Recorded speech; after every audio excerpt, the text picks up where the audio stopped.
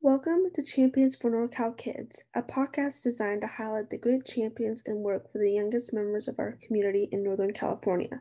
Join First Five Shasta Director Wendy Dickens and First Five Tehama Director Heidi Mendenhall as they discuss and highlight topics, resources, and community champions that are focused on children ages 0 to 5 and their families. Topics will cover advocacy, direct services, resources, and support in the rural northern area of California, but often will be applicable to life anywhere. Their goal is to inspire, empower, and cultivate a sense of community filled with hope and connection.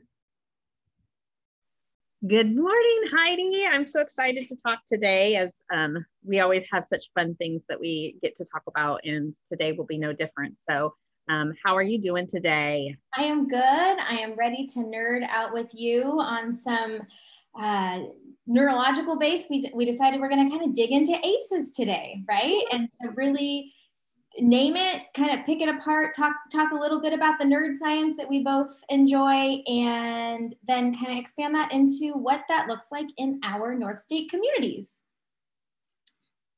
Yes, I'm very excited about that because I think it's at the heart of a lot of the work that we do in First Fives across the state, but especially I think in our rural counties where we know we have adverse childhood experiences that are double, sometimes triple that of the state average. And, you know, you and I have talked a little bit about and touched a little bit about that in other podcasts, but I think being able to really explain what ACEs are, how that really affects your brain. And then what are we doing as a community to really support one another to build that resilience? Because just because you have a large number of ACEs or your community has a large number of ACEs doesn't give you, that terrible, trajectory in life if you can find some ways to support people who have gotten those ACEs, including, yourself, if that's the case. And, one of the things that I think is most exciting is that we both counties, both First Five Shasta and First Five Tehama got some grants through ACEs Aware that we can talk a little bit about as well. So I think, just helping people identify where some resources are within their own areas as well as nationally. Really.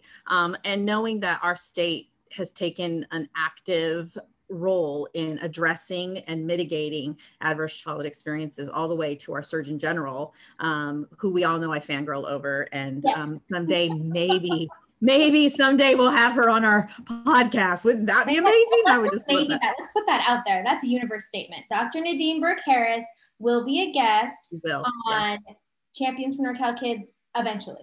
Yes, right. I agree. Someday she will be here. Anyway.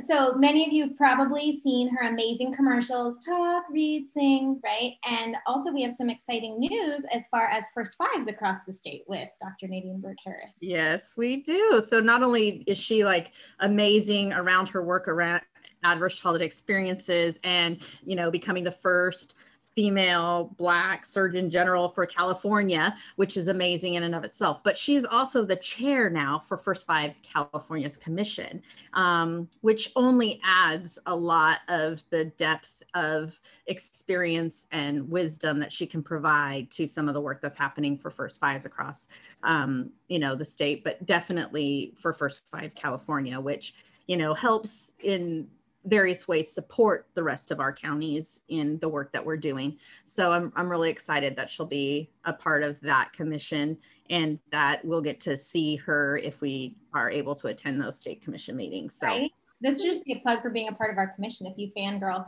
over her like we do. But hi, so fangirl. It's kind of a little ridiculous sometimes, but anyway. Let's actually back it up a little bit because first of all, I think both of us have done a lot of work in a whole child social emotional, but you hold some very unique training capacity and expertise in ACEs. And so I think I want to have you share that because it's worth stating. And then if you don't mind, can you just give us like a 3-sentence overview on what the heck ACEs means? Sure. I don't know about only 3 sentences because you know how I am, but Shasta County specifically has a collaborative called Strengthening Families, and many other counties have collaboratives as such as well. And we'll talk more about that in a minute. But one of the things that happened through that collaborative was the ability to train people within our community to be what we call ACEs interface trainers. And these ACEs interface trainers go around and teach people about the science behind what adverse childhood experiences does to the developing brain, as well as to you as a person. And it really came from a study that Dr. Anda, through the CDC, and Dr. Folletti, who was working for Kaiser Permanente down in the San Diego area, joined together on and did for 17,000 Kaiser Permanente patients. They did this study. And, I think the reason why I mention that they were Kaiser Permanente specifically is that that is an insurance you have to obtain usually through a profession, right? It's not something that you get through, other means. And so these people who participated were typically post-high school educated. They had some, they were middle class, mostly white. And the reason why that also is important is because a lot of times people think adversity or trauma only affects or is only happening in those people over there in that particular community, not my own. And we know, again, as I stated earlier, that's not true for, the nation specifically, but especially not in rural communities like our own. And this study really did explain that adverse childhood experiences really have an effect and an impact on our health. So before, I think if you worked in the social services industry, you kind of knew that behaviorally you would see something from a family who had a lot of trauma that had happened, and you'd see this generational cycle that was happening, and it would often get a little bit, worse as you were working with them if there were no interventions that occurred.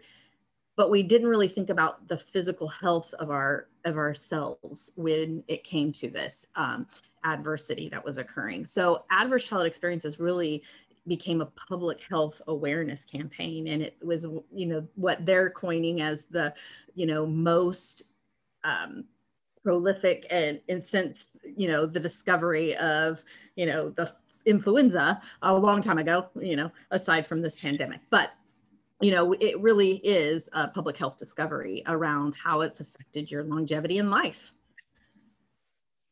So I think, from that work came this knowledge about adverse childhood experiences and how that really can be addressed through a variety of different ways in building your community and building families and strengthening them. And, I know we can talk a little bit about what those are in the study, as well as we know that now we understand that even more so there's beyond those 10 that they came up with that were consistent within the population that they worked with. So, I know that there's been a lot of work in your community too. And so I want to make sure you, have an opportunity to talk about what it's looking like for you guys as well.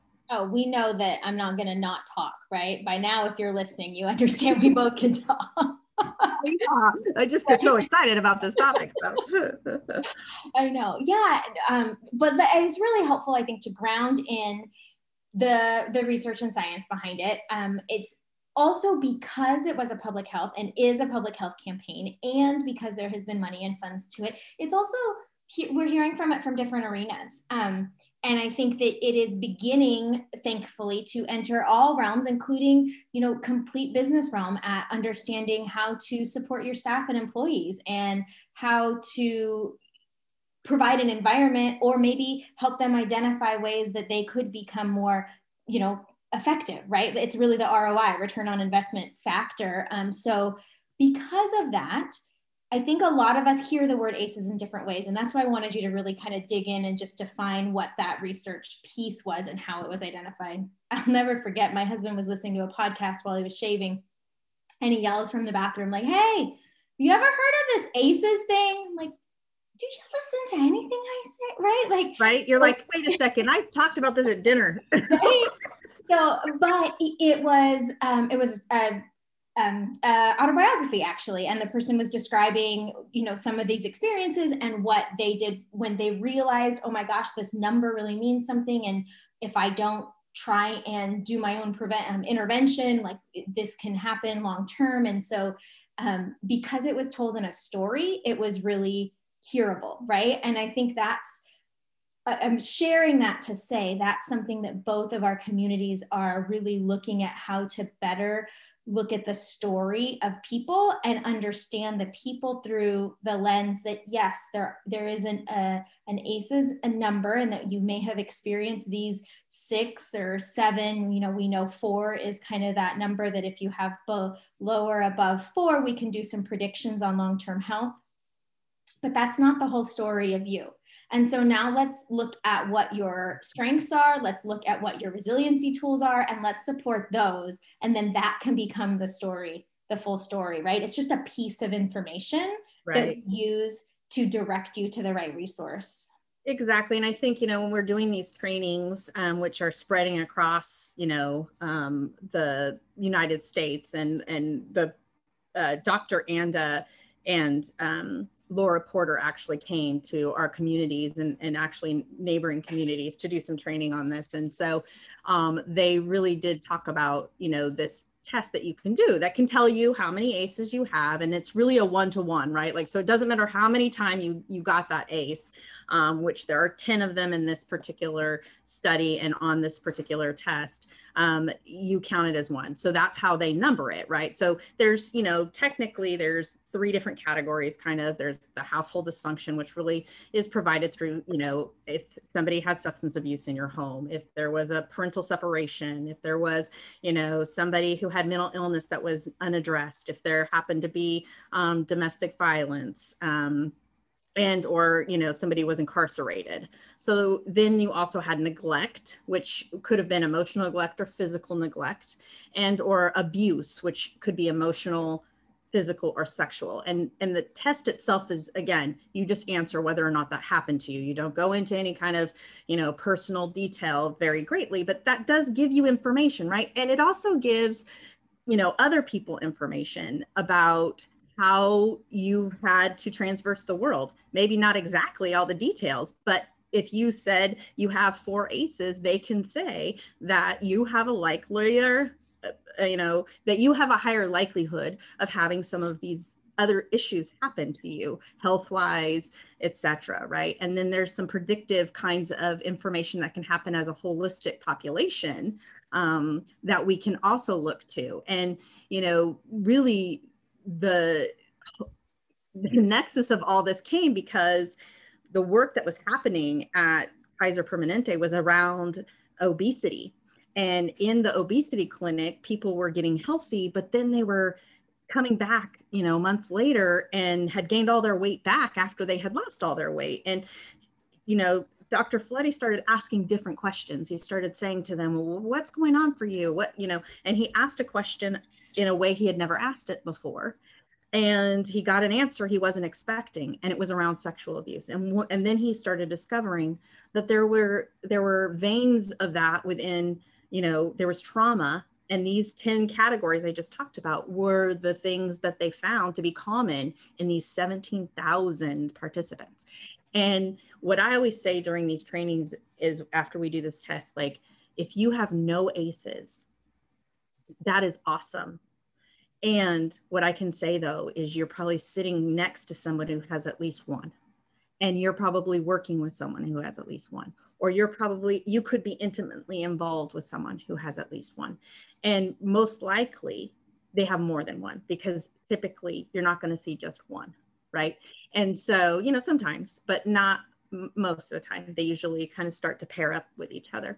When you're talking about unaddressed mental health, there's oftentimes substance abuse, right? Or substance abuse and domestic violence, or, physical and sexual abuse. So you can start to compound those things and know that then has its own ramifications for someone's health and their behavior, most likely, right? Because they're going to be riskier in some certain behaviors if there's certain types of things that have been modeled to them, right? We also talk about how we model to our children. And when we're talking about adverse childhood experiences, we're talking about prior to the age of 18.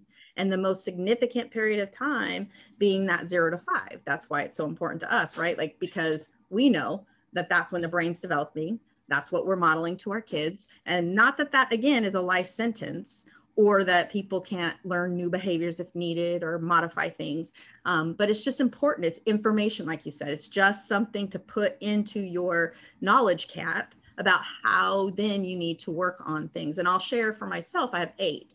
So 8 ACEs is a lot in certain people's minds, right? Because there's only 10 for this study. And that's okay, because I'm still very successful. I have learned to cope with things. I've done things. There's been good interventions. There's been things that have been helpful to me, right? So those things, along with my knowledge now about some of these pieces, have helped me go down different trajectories, right? You know, I did have very high blood pressure, and I had to really make a concerted effort to figure out, how do I cope differently with stress, and how do I help my body differently with better eating and other things, right? So it's really about information for yourself, and as a community, information for you as a community to maybe instill some different types of resources for families to support them. Really making sure we understand that adversity doesn't discontinue having an effect on you once you turn 18, right? Because we don't count the number you have until you're 18, which means that all of that adversity we're counting at 18. So that's another thing for me that I think is super important for people to realize, is that we often think that, you know, when they're 13, 12, 10, oh my gosh, how awful, horrible. Well, if nothing happened to help them cope and learn, and, you know, something intervene for them in that time frame, when they turn 18, there isn't a magic pill, a magic bullet, whatever you want to call it, for them to now know differently. And people often say they should know better. Well, and there's, oh my goodness. I was recently in a conversation and somebody said, well, they know right from wrong. I'm like, well, yeah, I mean, I know how to stop at stop signs, but when I'm late, sometimes I don't, right? Like, yeah. There's a large difference from knowing and being able to clear the cache of your brain and access that knowing. And when that cache is very trauma-based and very deep rooted, that takes massive amounts of tools, right? Right. Especially if you've been triggered, right? Like, you know, if you're thinking about somebody who has been through a lot of trauma and adversity, and the modeling that they got wasn't healthy, functional ways of handling things, they actually adapted to that situation. And that's another part of, you know, this information that often is one I stress. It's they adapted. They're not maladapted. They adapted in the way that helped keep them safe in the moment while they were children. And when you adapt that way, it may not be societally what is acceptable, but it is what helped you live in the moment in that family. Right. And I think, so I want to go back a little bit to when you were talking about the under 18, because the other thing I often hear, and it's thankfully over, you know, the last years of my career, it's getting less and less, but that, well, they're so young, they won't remember, so it'll be okay. Right. And I think that's another thing that this study and this work has really helped to lift up, along with people like Dr. Ross Thompson and Dr. Bruce Perry, understanding that it's actually the youngest children that are affected the most, because their brains are the most malleable. Right. And because their brain structures really can. So, you know, that, yeah, they might not be able to recall that memory. But another fangirl of ours, right, Brene Brown, says that the body holds the memory, right? The body keeps the score. And I think that's that, it's the evidence, like, that we can see that it is the number, even if you're under 5, that number can then predict later health. I mean, there's not much more evidence than that you can see, oh my gosh, that really was impactful. Right. Yeah. And that book, there is a book out called The Body Keeps Score. And it's an amazing book. So if, you know, people would like to read it, it is available, and they should try and get that book. It really does talk about the fact that, you know, our body, and it was Bessel van der Kolk. Anyway, he's the one who wrote the book, but he, you know, he really does describe within this book how your body remembers things that your brain doesn't always come forward. And, I think we will make sure that that link is in our bio, but it is definitely, important for people to understand that, along with epigenetics. And I think people sometimes have talked about epigenetics in a way that they didn't realize that they were really talking about it, right? Like they would make comments like, well, the apple doesn't fall far from the tree. Yeah. Or, if you're working in child welfare or any of the social services industries and you start to see the same family members, or even if you're a neighbor and you're like, well, the kid is doing exactly what the parent did, and now the kid's pregnant at 13, and, so epigenetics can be, a piece of the puzzle as well, right? So not only do we know that the body keeps the score, it also, in the womb begins to change the DNA expression, because when we're born as females specifically, but even males, we're born with our reproductive, organs intact. Females are born with all the eggs they're ever going to have. And those carry our DNA, and the, hormones and, the nutrition or lack thereof are all a contributing factor to how we develop. So then you have that along with the fact that you have the, once you're in the nurture part, so that it really is no longer this argument over nature versus nurture. We know that they both combined have an effect on how we develop, how we behave, what we, who we become. The differences for people are that we do have different temperaments, but we also have different support systems. We also have different things that can help build the resiliency, right? Like, so that's the part that we need to, as communities, start to think about, is how are we helping children who may have had a lot of, familial trauma going on because their parents had a lot of familial trauma, and now it's there. And it's not anyone's fault. We're not blaming. There's no blaming and shaming in this. This is just factual information about trauma, because we also know that beyond these 10 adverse childhood experiences, we can have community trauma. The fact that we've had all these fires in our communities, the fact that we have poverty, the fact that we have lack of resources in some ways in comparison to some big cities across the states. The fact that we've had this pandemic, like the trauma that's been created from this alone is going to have some ramifications. And it's really, how does the parent help their child through that? But also, how do other adults in that child's life, if the parent cannot help that child through that? Well, so and not even just cannot, right? It's right. The parent and it's other adults. And I think there's a few resiliency screeners, and there's lots of ways to look at resiliency and 5 strengthening protective factors. Recently, I was reviewing kind of a very short validated tool on resiliency. And there's 2 questions that really struck me around these identifying resiliency factors that could then predict success, meaning, yeah, maybe you have 5 or 6 ACE scores, so you've had some really hard experiences, and you also have these other resiliency tools. And so then that becomes a positive buffer, if you will, to not having the negative health outcomes.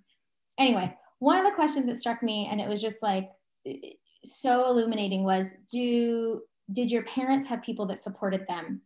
Right? So nothing to do with the individual themselves, but that second layer of community was so powerful, right?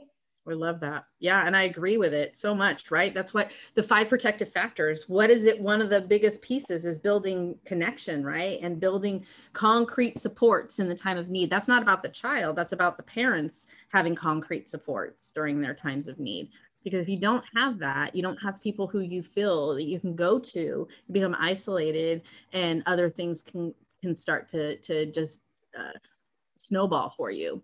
Yeah. So I love that. I think such a good point. Actionable, right? Like this can become very big because it is incredibly big. It is a pandemic, if you will, as they identify it. I identified it, and it can, a lot of times in the helping profession, can feel almost overwhelming. Like, how do I shift this? How do I move the needle? And so for me, that's a way to move the needle. If I am focusing on how to support adults supporting kids, like that's doable, right? I can actionabilize that as a resiliency factor. The other thing that I thought, it just blew me away on this resiliency screener, was around, did you have people talk to you or reminisce almost. It's not this language, I'm butchering the language, but essentially reminisce about your first year of life, right? Like that. And I was like, oh my gosh, that's another really actionable thing. If you are yourself going through the hardest time imaginable in your life, you can still, with or without concrete support, say, when you were one, we used to talk to you and hold you and sing to you and, you know, and create, and you have the power then just through your words, and whether that those words could be on a phone. And, you know, if we consider somebody that might even be incarcerated, you can still be supporting resiliency in your individual, even if, you know, your child, even if you're not there. Anyway, that was just really an eye opener to me too, and big, and made it's what makes looking at the resiliency work so exciting, right? That it and is so important, because you don't have to do a lot. You don't need a lot of money. And I think that's the biggest thing that gets into people's way sometimes. You know, in doing this work, people will often say, well, what's happening in our community? What's being done about this? And my first response always is, well, there's a lot being done. What is it one thing you can do? What's one thing that you as a person in our community can do to help build resilience? Because it's really upon all of us, not just the county entities, not just the service providers within your community. Do they need to take a part? Yes, definitely. Do we need to, as a community, pull together though? Yes, definitely. You know, we've gotten to, and I say this, and I'm not the one who coined this term, so it'll be evident when I say it, but you know, it takes a village to raise a child. It really does. And we've given it a lot of lip service, but we really haven't done it, right? We don't know all our neighbors, for example, right? You live in the communities that sometimes you don't know your neighbors, because we've, you know, kind of grown into this very isolated, I can do it myself, stay out of my business kind of community. And in some ways, I'm not saying that individualism isn't important. I'm not saying that we shouldn't have our own privacy. But what I am saying is, though, it does take multiple adults in a child's life. It takes you having support as the adult in a child's life, whether that be because you're the care provider, you know, the, you know, preschool teacher, the high school teacher, the aunt, uncle, sister, brother. It takes other people supporting you to really be able to help the most effectively. So, you know, and if you feel alone all the time, you're not going to be able to fill your bucket to be able to give enough to another person, right? Because you're going to feel alone. You're not going to feel like there's anybody else. So I think, and I can think of my other person. Do you have another person, another coach, a non-parent, and even a non-familial individual in your life that you're like, that was, if I answer yes on that resiliency, you know, questionnaire, that I had somebody else in my life that cared about me, like absolutely. Right. Absolutely. Yeah. Yeah. And I think that's true when you look at the resiliency research, and the one common thread that you see for all the people who've kind of been able to get themselves to a good place and not have some other issues, is that they really did have a solid person sticking by them, able to say that they had that coach. And, you know, the other thing that I think is important, you know, in our society and remembering is that, you know, a lot of times when you're born into a socioeconomic status, it's not just as easy as going to school to get out of that, right? Like education is a huge piece of it, definitely. And I think that we have to be mindful about that so that we are providing good education. But when you live in a certain socioeconomic status, you often don't have the same accessibility to education. You don't have the same ability to get out of that. And so, you know, some of the biggest names who have been able to do that have become rappers, or are, you know, NFL players, or, you know, they made it big. But how many of those folks are actually able to, you know, say that if they had not had some kind of opportunity to do that, had not had some other athletic ability, would be out of that situation? You know, and that's a kind of a divergent kind of conversation, but I do think it's important in that it is contributing to that continued adverse childhood experience that can happen through poverty, because poverty really does create some issue in regard to continued trauma and of the sort. So, well, and I think, you know, it's just that it pulls up is this idea of resiliency tools, right? And because you said, you know, you mentioned the NFL and football, and we often know that there are early young boys and or girls that can get identified as negative because they need a lot of movement or need a lot of energy output or, you know, whatever that looks like. But really, it's a coping tool and a resiliency toolkit, right? That is actually creating a pathway, like we'll circle all the way back to hope, right? Creating a pathway for them to find a different avenue.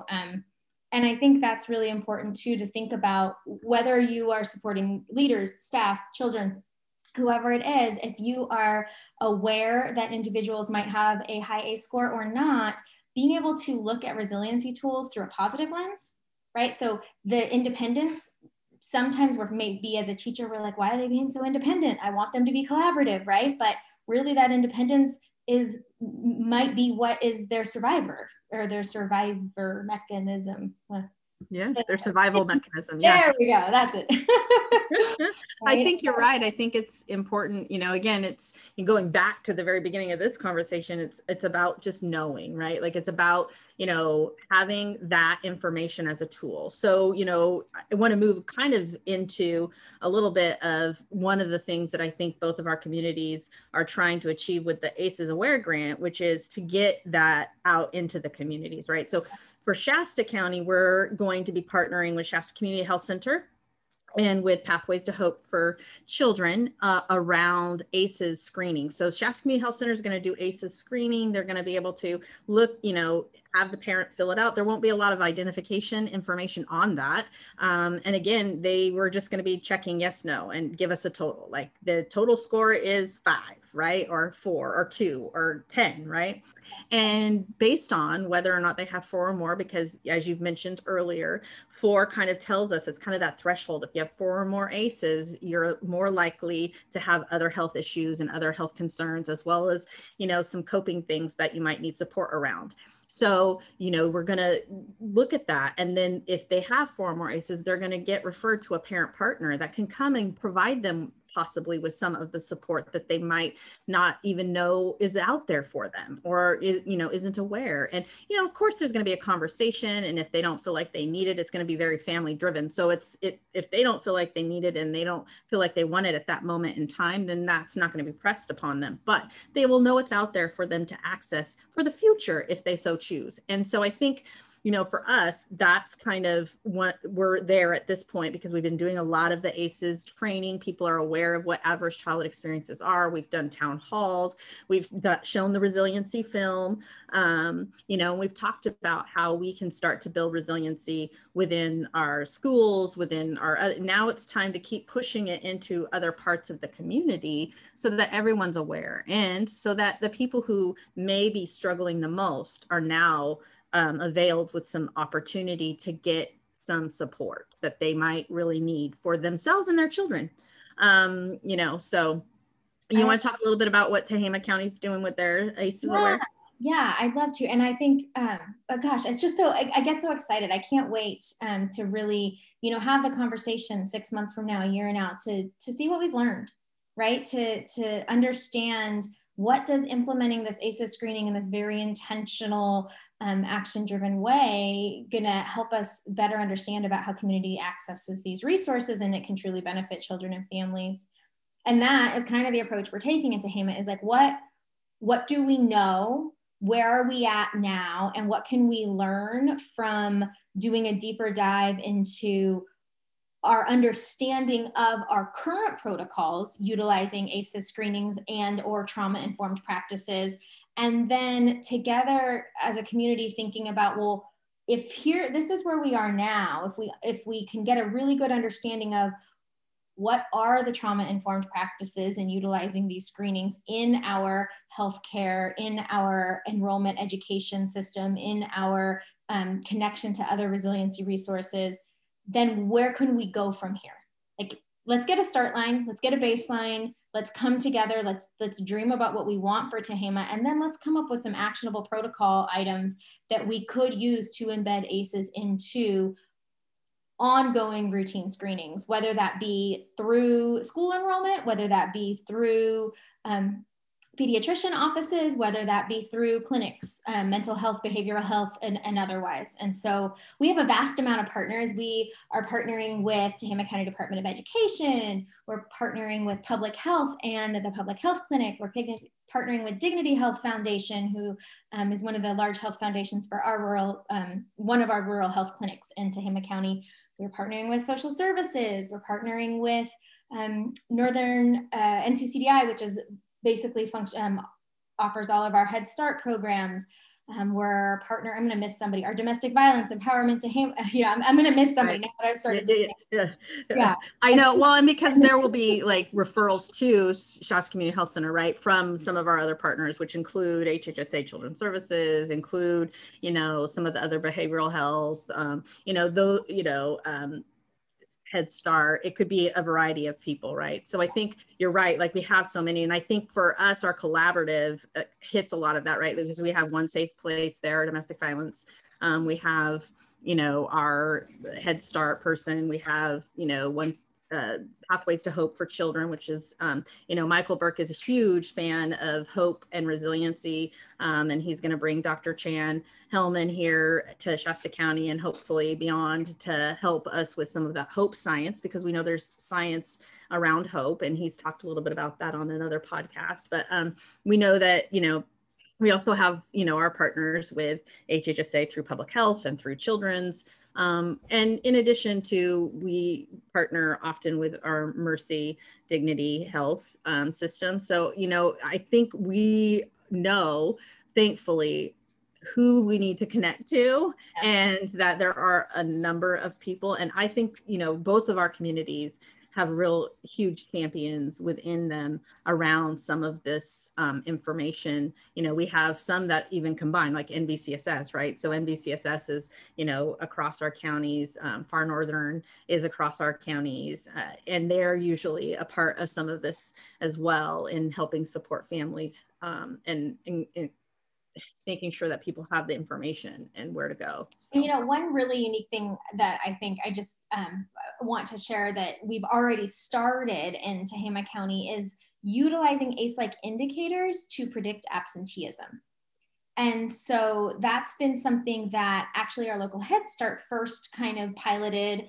And now they're not using a genuine ACEs screener. So this is where we have room to grow, right? This will come up on some of our assessments of what are we doing and how can we make this so that it really can be applied across county. But they're using just kind of ACE-like indicators to predict absenteeism. When they notice that there are 4 or more ACE-like indicators in a family, they're able to provide extra services. So specifically more social work services, more maybe they connect them to counseling, a variety of things, but they really were able to reduce the rates of absenteeism in 2018, 2019 by a very significant percent just by doing this. So then this year that's grown to our state preschools. And in Tehama, we're unique. Almost all sub 2 state preschools are run by one entity, right? And so then they're able to embed some of this. And so just an example of how education can use something similar, but that these funds are giving us a chance to take a deeper look at that, up the ante as far as making it maybe potentially use a reliable screener rather than like indicators, and then apply across county, right? So cool.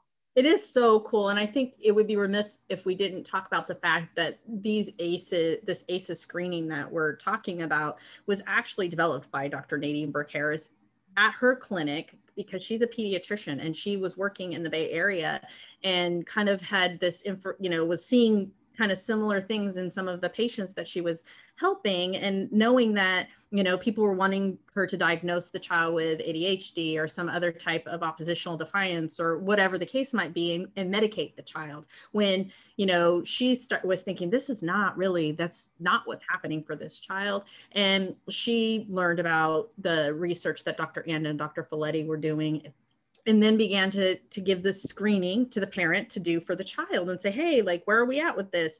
And notice the patterns for the child, and noticed that when she had that information, she could help the family better. She could help the child better. She could really, get them connected to a resource that was more appropriate for them than just medicating the child, right? Because we know that, just medicating a child may not be helpful, especially if their trauma response is counterproductive to that medication, and which many times it is, right? Because they may be not a lifelong tool, right? Like, right, that it too might be necessary, and we want lifelong tools, right?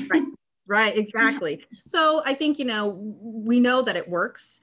She's been using it for a really long time. And there's some research behind it that, she opened a whole center there in the Bay Area that, has multiple counties that utilize it. And I think it's just, exciting that we have started to grow to a place where we can now begin to have it come to our area and be able to, help families in a different way. And I think sometimes our families, don't even know, again, I said this before, but they don't know what's available to them within our own communities. And many of them, have moved here or are fearful of certain, kinds of things happening. And so, being respectful to them and saying, hey, this is just a tool for you. This is what you get to choose how you want it to be utilized for yourself, and whether or not you want to, partake in the resources that are available now, that that this is a part of who you are. And most, the other thing that is always fascinating to me is,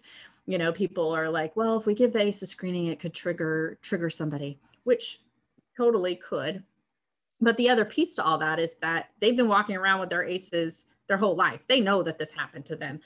Simply talking about them or having them fill out the form is not necessarily going to trigger them any more than them just simply, seeing something on the street. Why? Because you're not asking them detailed information. You're not asking them to go into the trauma. You're asking them if it happened or not. And in that, anything can trigger somebody, and that could definitely trigger somebody. So I don't want it to sound like I don't believe that could happen.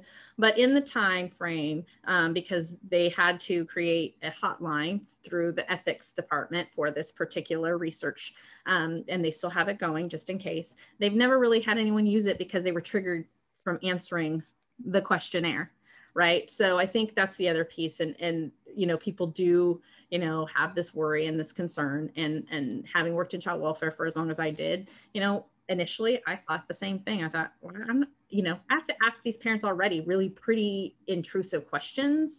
And now you're asking me to ask these questions, which actually were not as intrusive as the questions I had to ask them. Right. For the investigation. Yeah. So it is, like you said, it is something, if it happened to us, if we experienced it, we are living with it. Right. And there is there's always a fear of having hard conversations. I have that same fear, right? I have that same fear with my husband sometimes, but that doesn't mean that when you're not ready to take a look at that hard data and move forward, that good things can happen. And so I think it's, whether an organization is ready to do that or not, no one can tell but that organization, but it's always worth the journey if you try. Well, I just want to, say that the journey is definitely worth if you try. And I think that our communities are really working hard to create good, strong resources for families, to build families using protective factors, using, 40 developmental assets, using the information around the ACEs assessment to build better community partnering, as well as things for families to feel supported by.